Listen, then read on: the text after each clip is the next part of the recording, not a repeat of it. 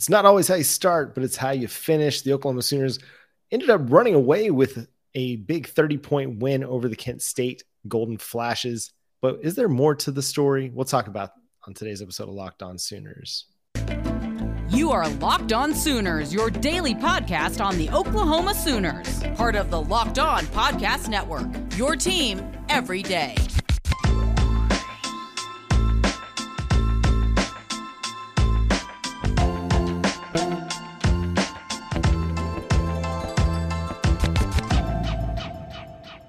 What's up, Sooner Nation? Welcome to Locked On Sooners. Today's episode is brought to you by Underdog. Sign up for UnderdogFantasy.com with the promo code Locked On and get your first deposit doubled up to $100. Thank you for joining us on this victory edition of Locked On Sooners. My name is John Williams. You can follow me on Twitter at John9Williams, and he's Josh Helmer. You can follow him on Twitter at JoshOnRef. You can also hear him Monday through Friday from 9 to noon on 94.7 The Ref in Norman. Josh, what a weekend it was. It started off a little bit sluggish for the Oklahoma Sooners, but by the end of the second half, we finally actually picked up a little bit of offensive steam, and then it got carried away in the second half. That third quarter was really impressive for Oklahoma, obviously. And once the day is kind of all said and done, even though it was a poor beginning, not being able to run the football for Oklahoma. I mean, what was it like? Right there before that scoring drive at the end of the first half, I want to say Oklahoma had something like 7 rushing yards, which against Kent State is, quite frankly, it's embarrassing. And it was a, all-around bad offensive performance for that first, 4 series of the football game for Oklahoma.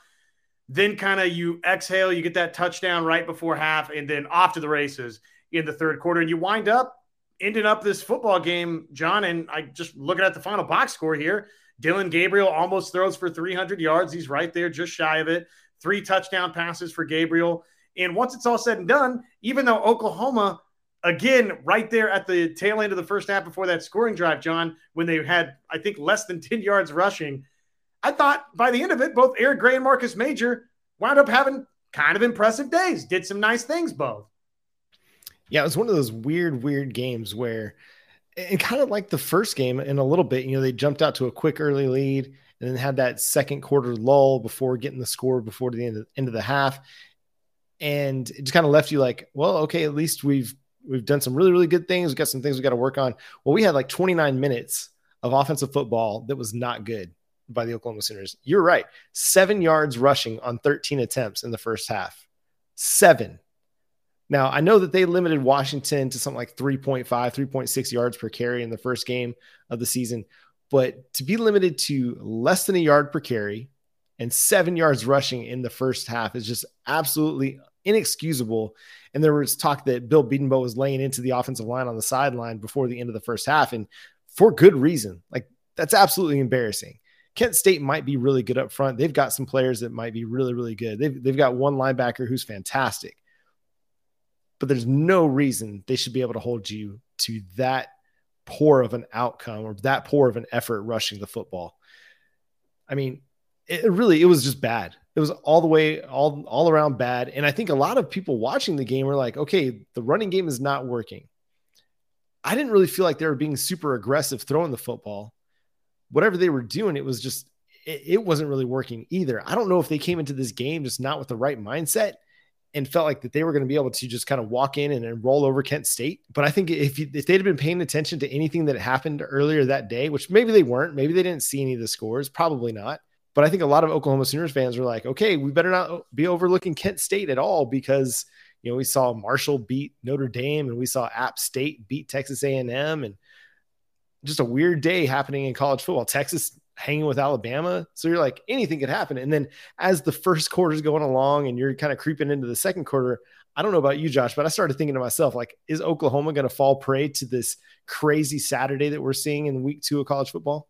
Yeah, I don't know if I ever got to that point. Kind of thought eventually Oklahoma would flip the switch. And as many things that you could be frustrated about offensively for Oklahoma. I mean, again, and we can, I guess, jump into this maybe next, but one of the things that would give you confidence is Oklahoma was doing so many nice things defensively, right? Which, again, that probably deserves an extended conversation about what that means for Oklahoma coming out of this football game. But you're right. I mean, what a weird day in college football. Weird in the sense that we saw some results for both Notre Dame and Texas A&M that a lot of people didn't see coming, even though welcome back to reality, Texas A&M. I guess, Jimbo Fisher, congratulations. You did what Texas A&M typically does in a college football season. Lost a football game that nobody expected you to lose, but congratulations, you were able to get that accomplished again. Yeah, it was just a weird start for Oklahoma offensively. I don't know how much – I'm kind of torn on how much do we take out of it. If there is something to take out of it, I mean, I think coming out of the first two games, right, the area clearly to be concerned is what you mentioned right there with Bill Bedenbaugh laying into the offensive line. I mean, that has to – on some level, we can chalk it up to, hey, it was a strange Saturday in college football, and a little bit of that seeped into Norman, Oklahoma. We saw that here, but ultimately, hey, the final drive of the first half, the third quarter that was great for OU, it's problematic that they were not able to establish their physicality the way that you wanted to see in the first half versus Kent State. I know that they're going to see a Nebraska team that, oh, by the way, now all of a sudden we thought it wouldn't happen until after the beginning of October when that Scott Frost buyout came down. Well, now Scott Frost is gone. It's a Nebraska team that's going to be hungry to try and make any sort of a statement that there's some pride left in Nebraska Cornhusker football. So you're about to, even though Nebraska's, look, we know what happened in Nebraska too, right? We saw them lose to Northwestern. We saw what happened this weekend. It's a proud Nebraska team that is a Power 5 opponent that's going to want to make a statement versus Oklahoma. So if you think that Oklahoma isn't going to have to ramp the physicality up versus Nebraska this coming weekend, I think you're sadly mistaken. So that part, that would be the piece that's problematic, John. Why can Oklahoma offensively, what's going on with the offensive line? And it seems like, and Venables touched on this in his postgame, that the passing game has had to be the key to opening up the running game for the Oklahoma Sooners both weeks. And that played out on Saturday against Kent State, where nothing's working offensively. They finally get the big, chunk play to Marvin Mims. Really, that whole final drive. I mean, Dillon Gabriel was perfect. Went 5 of 5 to lead Oklahoma down the field to that score. The only miscue was a false start that set them back a little bit, but that didn't even seem to bother them. But Dillon Gabriel hits the 36-yard touchdown pass to Marvin Mims, and that completely changed the complexity of the football game. And it kind of provided the optimism, like, okay, all right, everybody, we can breathe. It's going to be okay. Oklahoma's going to end up winning this game. But for much of that first half, that was not the case. I think as each drive stalled out, as each play did not go in Oklahoma's way or Oklahoma's favor, and it wasn't successful, every time one of those happened, you're like, kind of got a little bit more concerned, and you felt like, going into halftime that they'd be able to turn it on. And thankfully they were able to do that, and really before half. But then that finally in that, third quarter, that's when they really started to establish, like, okay, we're Oklahoma. We're the better team. We've got the more talented pieces, and the offensive line got some push, created some holes. Eric Gray, Marcus Major both had some big runs. Eric Gray had the big 44-yard run down the left side. Marcus Major had the absolutely sweet touchdown run. I mean, it was beautiful. And I think in that run, I think a lot of people decided, okay, we need to start seeing more Marcus Major in this offense. But it was good to see them go from okay, we played 29 minutes of bad football to 18 minutes of game time of dominant football, where that's where they scored those 33 points, was in that 18 minutes of game time to put it away. And then you could kind of coast to the end. So we need to ask ourselves, at what point is Oklahoma going to be able to play a complete football game? Because that's going to be what it takes against Nebraska on the road in a tough environment, against what you mentioned, a proud team. A lot of times these head coach firings can galvanize a team, and they can rally and play better football, play inspired football. And so Oklahoma better be on guard. They better be prepared. But we're going to talk a lot about the defense, because the defense was absolutely the star of the show. I mean, Marvin Mims, he deserves some flowers as well, because, I mean, without him and some of his heroics and being just the dynamic playmaker he is, I don't know if Oklahoma necessarily puts 33 points up on the board. But we'll come back and we'll talk about Marvin Mims a little bit later. We're going to talk about the defense coming up next. But first, let's talk about Underdog. Underdog Fantasy is where you want to play this fantasy football season. We're brought to you by Underdog. It's the easiest place to spice up college football season with an emphasis on easy to get started and easy to play while you watch your favorite team play. Again, easy to play. I've been playing with Underdog for several years now. You can win cold hard cash in a single game, but just by doing, best ball drafts. Like, you can get a draft done in 15, 20 minutes, or you can do a longer draft. You can get going at Underdog. It's a great place to get your fantasy fix. They got a great app, easy to use, easy to download in the App Store or the Google Play Store. You can go use our promo code Locked On. You can get $100 free if you deposit up to $100. Again, they'll match up to $100 on your first deposit using our promo code Locked On. Again, get in on the college football pick 'em to action today over at Underdog Fantasy. And Josh, let's talk defense, because that was really the star of the show. The Oklahoma Sooners defense came to play. Now, it wasn't a completely perfect game from them either, but without the defense and the way that they would rally on a lot of these drives, this Oklahoma football team potentially gets rolled. But the defense came, they stepped up, made a lot of splash plays. I mean, I think it was 14 tackles for loss on the game, 3 sacks. Overall, just Josh, talk about the defense, just your big impression on that front. I think my big impression is overall, I like the physicality of this defense. I like the way that I think just even going back today and watching the highlights again, one play that stood out is Woody Washington at the line of scrimmage just bumping a receiver. I just like the way that they operate right now defensively as compared to some of the things that Oklahoma just wasn't doing in the past, not being competitive with receivers in that respect, right? A little bump coverage. So I thought that was great. Danny Stutzman, I think, is a star now in college football. He's clearly, if it's not Billy Bowman, that it's Danny Stutzman that is Oklahoma's best defensive player. I mean, the way that he was flying around, man, and collected 12 more tackles this week for Oklahoma, had 4 TFLs, 9 of his tackles were solo tackles. I mean, the guy, we knew that he was somebody that could get around and get his hat on the football. We saw glimpses of that as a true freshman. We know he's a little bit of a wild child in the most positive and affectionate manner that I can say that. And I just think we've seen that through a couple of games, that now Danny Stutzman has really, really elevated his play. And John, he might be the best player on this defense for Oklahoma now. I don't think it's unreasonable to say that. Now, it's still early in the season. We got to see him against some Power 5 competition, in my opinion. I think he's great. And I think his stock is rising and he's trending in the absolutely correct direction, in the right direction. One stat I love to look at over at Pro Football Focus. Now, a lot of people aren't crazy about Pro Football Focus grades. I completely understand that. But one of their stats that I like is their stops stat. And this measures just efficiency. So they look at play efficiency and was the play successful for the defense based on, a formula that they use. First down, do they gain 60% of the yards? Second down, I think it's like they have to gain 50% of the yards necessary to get a first down. Third down, fourth down, they have to gain 100% of the yards needed to get a first down. So what they do is they kind of take the inverse of that. And if the defense, prevents them from gaining the necessary yards to be what's called a successful play, they award that player with a stop. Well, Danny Stutzman had 7 stops. So 7 of his 12 tackles or plays were stops, meaning he prevented the Kent State offense from being successful on a given play 7 times. That's a huge number. Like, to be more than half of your plays, like, because a lot of times the guys can get a lot of tackles, but they're like 5, 6, 7 yards down the field, and they might rack up a ton of tackles that way. That wasn't the case with Danny Stutzman. Like, he was living in the backfield and he was making life terribly difficult for the Kent State offense. Kent State's quarterback, dude, he's a gamer.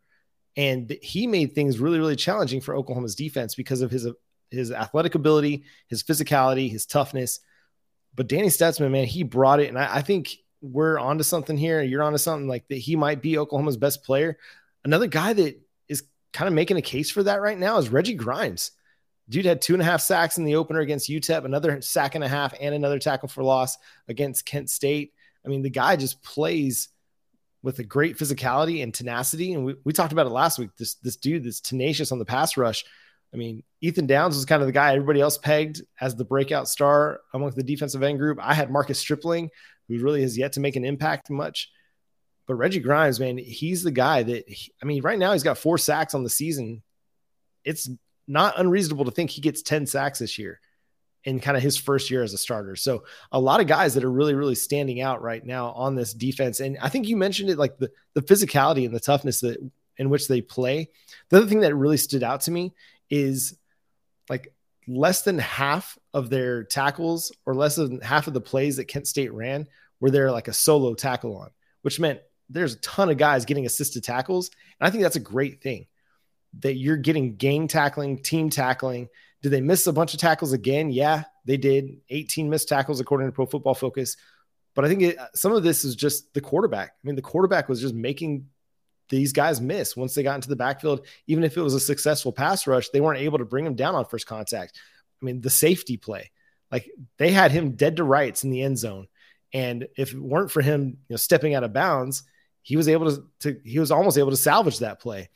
But that's kind of some of it is just sometimes you get a quarterback that's just really difficult to bring down, and it kind of accentuates your missed tackle number. Brent Venables did discuss that in the post game as well, that he thought they missed too many tackles, and I'd agree. But overall, just the defense was great. I mean, they didn't always play great every single drive, but they made the great play that they needed to make in order to get off the field when they needed to get off the field. Nice to see Davis and Billy Bowman combine for that fumble, strip there and, get the turnover for Oklahoma. That's, again, just part of the fabric that you want this Oklahoma defense. We hear about OU DNA. Well, that's what you want OU DNA to look like, is creating turnovers. I just look up and down the box score. There's some impressive performances. Stutzman, 12 tackles. Broyles and Bowman both had 11. I mean, you talked a little bit about this, John, but for Stutzman and for Grimes and for Redmond to each have more than 2.5 or more tackles for loss, I get it's Kent State, but those are outrageous numbers. I mean, that's very impressive that those three were able to go do that in this football game. And then I look at the all-important number, which, hey, we can – and again, off the top, I do think there's some alarming things going on with Oklahoma's offensive line. But, look, credit given where credit's due. And at the end of the day, the game of football is how many points do you score and how many points do you give up. And Oklahoma only gives up 3 in this football game. So it was a hell of a performance defensively. Yeah, so now they're averaging just 8 points a game as a defense in points allowed, which is fantastic. You're going to win a lot of football games if you allow fewer than even, say, 17 points per game, which is probably where we'll end up closer to by the time the season's over, 17 to 20. But if you allow, on average, 17 to 20 points a game, you're going to win a lot of football games. And Oklahoma's trending in the right direction. I mean, there's a lot of things that have to be cleaned up, a lot of things that they're going to have to improve upon, especially just this idea of playing a complete football game. The defense, I felt like they did that. Did Kent State get the field goal? Sure. Did they pick up some pretty incredible third downs? Yeah. I mean, they made some great plays too, but it's like we talk about, even when you talk about in the NFL, like those guys get paid too. Well, these guys are playing college football at the FBS level for a reason. They're good players. They're not all just kind of I mean, and Brent Venables talked about it all week. Like, this was a team that won their conference or played for their conference title last year, a team that gave A&M fits last season as well. So they weren't a complete pushover of a football team. And Oklahoma has been challenged at times in both of these opening games, and that's not a bad thing. I think it's good for this team to see how they respond to the challenge that they face. It's like, the best boxer in the world kind of getting hit one time or getting knocked down once and be like, oh, okay. All right, cool. They're ready to play. They're ready to fight. Well, Oklahoma's going to have to be ready to kind of take that on from the first snap on, but they're seeing that they can kind of take the punch or they can get knocked down and then get back up again. Sorry to quote Chumbawamba all of a sudden, but it happened. It is good that they saw a few of those things in this game, some of the intangible things, but defensively, I'm stoked with where this defense is at. I think it's going to get even better as they go along. It was nice too, wasn't it, to see Justin Harrington get that interception late. I mean, that was a really nice play by him. Just kind of had the had the route timed up, kind of knew what the quarterback was doing. And actually, if he doesn't bobble it there, probably racing into the end zone for a pick six for Oklahoma, which again, I'm team Mr. Harrington after hearing about the buzz last year throughout the spring and then all of this year throughout the fall. So nice to see him out there actually making a football play. It was a good one. Yeah, I think we're gonna see more of that. It's one of those, like in this game, you look at the snap counts and your linebackers, David Agwebu and Danny Stutzman, they didn't play the most snaps like they did against UTEP because a lot of the formations that Kent State was throwing at you needed to play guys that were going to be quicker, lighter, guys that could cover a little bit better, a lot more defensive backs than you might have played otherwise. And so you're going to, as we go throughout the season, it's good to see also that they're not going to be just so hard and fast with who they're playing. They'll be willing to match up, personnel groupings based on who they're facing and what the other team is doing a little bit too. So it's good to see all these guys getting a lot of reps. A guy like Justin Harrington, even though he might not start, I think he ended up with something like 30 snaps on the defense. Where is it at? 25 snaps defensively.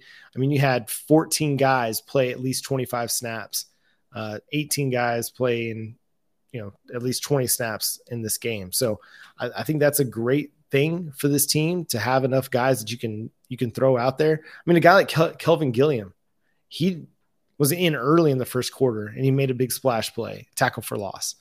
They're digging deep into the well and they're getting guys out on the field. And I think it's just going to only improve everybody. Like if everybody gets playing time and everybody's able to play and make plays, it's going to make everybody much better. We'll keep talking about some of our takeaways from this game. We got to talk about Marvin Mims. I mean, I feel like he deserves a whole segment of our time because what are we going to do without marvelous Marvin Mims when he goes to the NFL? But first, Josh is going to talk to you about our folks over at LinkedIn. As you gear up for fall, you need the right people on your team to help your small business fire on all cylinders. LinkedIn Jobs, it's here to make it easier to find the people that you want to talk to faster and for free. It's simple. Just create a free job post in minutes on LinkedIn Jobs to reach your network and beyond to the world's largest professional network of over 810 million people. Then add your job to the purple hashtag hiring frame to your LinkedIn profile to spread the word that you're hiring so your network can help you find the right people to hire. Simple tools like screening questions make it easy to focus on candidates with just the right skills and experience so you can quickly prioritize who you'd like to interview and ultimately who you'd like to hire. It's why small businesses rate LinkedIn Jobs numero uno in delivering quality hires versus leading competitors. LinkedIn Jobs, it helps you find the candidates that you want to talk to, again, faster. And did you know that every week nearly 40 million job seekers, where do they visit? They're visiting LinkedIn. So post your job for free at linkedin.com/lockedoncollege. That's linkedin.com/lockedoncollege to post your job for free. Terms and conditions apply. Marvin Mims. I told you, man, I thought that this was going to set up for Marvin Mims to really, really have a day where Oklahoma featured him as its star wide receiver simply because really week one, we didn't see anybody really break out in the receiving department. Oklahoma made a point to obviously feature him, early and often, even in that first half where things didn't go very well. Who was it that got things going? Well, it was Marvin Mims that got things going. He finishes with 7 grabs, $163, John, in a couple of tugs. Marvin Mims was exactly who Marvin Mims was built to be, right? The superstar offensively for Oklahoma in that receiving core. And it's about time. It's about time we see him getting 8 targets in a game. This is a guy that I think more often than not, he was only getting like 4 or 5 targets under the previous administration. He had just 4 targets last week. Now, they didn't need to throw the ball a bunch last week to get back in this game, but you're right. Anytime that they were getting any kind of momentum going offensively, it's when they were targeting Marvin Mims. Even if the drive didn't end up in points, when they got going, it was Marvin Mims that was kind of setting the table for this team. They've got to make sure that that is a priority going forward. Theo Weiss is good. He's a good player. Drake Stoops is a really good player. Had a fantastic touchdown. That's going to be one of those touchdowns that we see highlighted for years to come. Like very much like the Marvin Mims catch at the, diving catch at the pylon against Texas last year, or, the Kennedy Brooks run, like the Stoops catch. It may not have been against a, premier opponent, but that catch and run and dive to the pylon was just absolutely amazing. But Marvin Mims is your feature. He's the guy that's going to to really get things moving. And when teams really make a concerted effort to take him away, then you can go to guys like Theo Weiss or Drake Stoops. But you have to make sure that he's the most important part of your offensive passing game plan is getting the ball to Marvin Mims. Because we saw like Jalil Farouk just had one target, didn't convert it. Braden Willis had a great game last week. It was underwhelming this week. I'm sure he'd tell you the same thing. Had 4 targets, just 1 catch for 4 yards, had a drop. The wide receiver group is still a group that is building. It's a work in progress. And until we get to a point where we feel comfortable that, okay, we can throw 5 to 6 targets toward Jalil Farouk or Jaden Gibson or, anybody else, then we got to make sure that Marvin Mims is getting that 8 to 10 targets a game. And because I feel really comfortable that if we get him 8 to 10 targets a game, he's going to convert 6 to 7 or 8 of those into receptions. And I mean, the dude's averaging over 20 yards per reception on the season already through 2 games. You got to make sure that you feature that big playability. And it doesn't always have to be a go route that's down the sideline. Like they were doing a really good job at working him over the middle too. And he was making some big plays, big catches and runs as well. So make sure we get the ball to Marvin Mims. And we got to talk about it. Like, okay, at what point does Marcus Major deserve to be kind of featured on the same level as Eric Gray? Well, first off, let me just say this about Marvin Mims. Football is, obviously, we know it's a complicated game, right? Lots of coverages, lots of plays offensively that you need to learn. I get it. It's not a simple game. Sometimes I think we make football a little too complicated. If you got somebody like Marvin Mims, make the defense stop Marvin Mims, right? Show me that you can take Marvin Mims away. If not, keep going back to the well. It's okay. You don't have to be the smartest guy in the room. I think sometimes Lincoln Riley was the victim of that, trying to be the smartest guy in the room. It's okay. Jeff Lebby understands that, right? That's one thing that I do like about Jeff Lebby is, hey, he's cool. If Marvin Mims needs 130 targets this season, guess what? He's going to get 130 targets this season to Marvin Mims. So we saw, I think, a sneak peek, a glimpse of that versus Kent State this weekend. And I love it. I think it's a welcome sight. Marcus Major, dude, the shake that he had on that touchdown run was great. And actually, we saw a little bit of that kind of similar qualities from Eric Gray on his big run that set up that incredible Stoops catch that you were talking about, catch and run for the touchdown where he tight roped and dove in and reached out for the pylon. Was amazing. So I'm with you. I at this point, I was pretty skeptical about who and what Marcus Major was and what he was going to bring to the table for Oklahoma, just because outside of a bowl game moment here or there, or some late game moments, really hadn't seen Marcus Major in kind of the important moments of football games. Now we're starting to get a little bit more of that. And I love the way he runs, man. He runs hard. He can catch out of the backfield a little bit as well. So, yeah, I'm fine with it, man. And anytime with running backs, you don't have to completely give the workload to one guy. I mean, look, unless that guy's Adrian Peterson, it's probably not the worst thing to divvy that up a little bit. Yeah, and I'm not even saying you got to take away all of Eric Gray's carries, but like Marcus Major had 7 carries last week, 5 carries this week. There's something there. He runs with a style that I feel like fits Brent Venables to a T. Just an aggressive guy. He's quick on his feet, but he's always moving forward. I think we start to see more of him against Nebraska, and as things kind of move forward, especially as games get tighter and we're not necessarily, using Javante Barnes or Tawi Walker as much, Marcus Major is going to get a lot more run. And again, Eric Gray, he was good in that second half. He got the big run, but in the first half, both he and Marcus Major really in the first half, and the offensive line included, just weren't very good. But I think like moving forward, this is going to be a team that realizes like we can't sleep on anybody. We got to come out playing our A game from the opening whistle. We can't expect to just have people lay down for us. Hopefully getting Wanya Morris back at some point also helps some things, but there's things that they got to work on with the offensive front.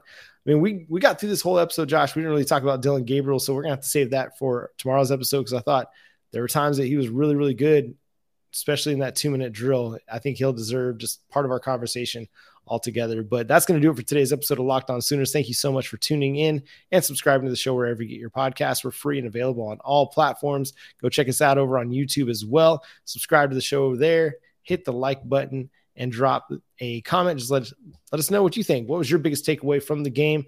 What do you think we can kind of perceive about Oklahoma now through 2 games? What's their outlook looking like for the rest of the 2022 season? But that's going to do it for Josh Helmer. I'm John Williams. We'll catch you next time. Boomer Sooner.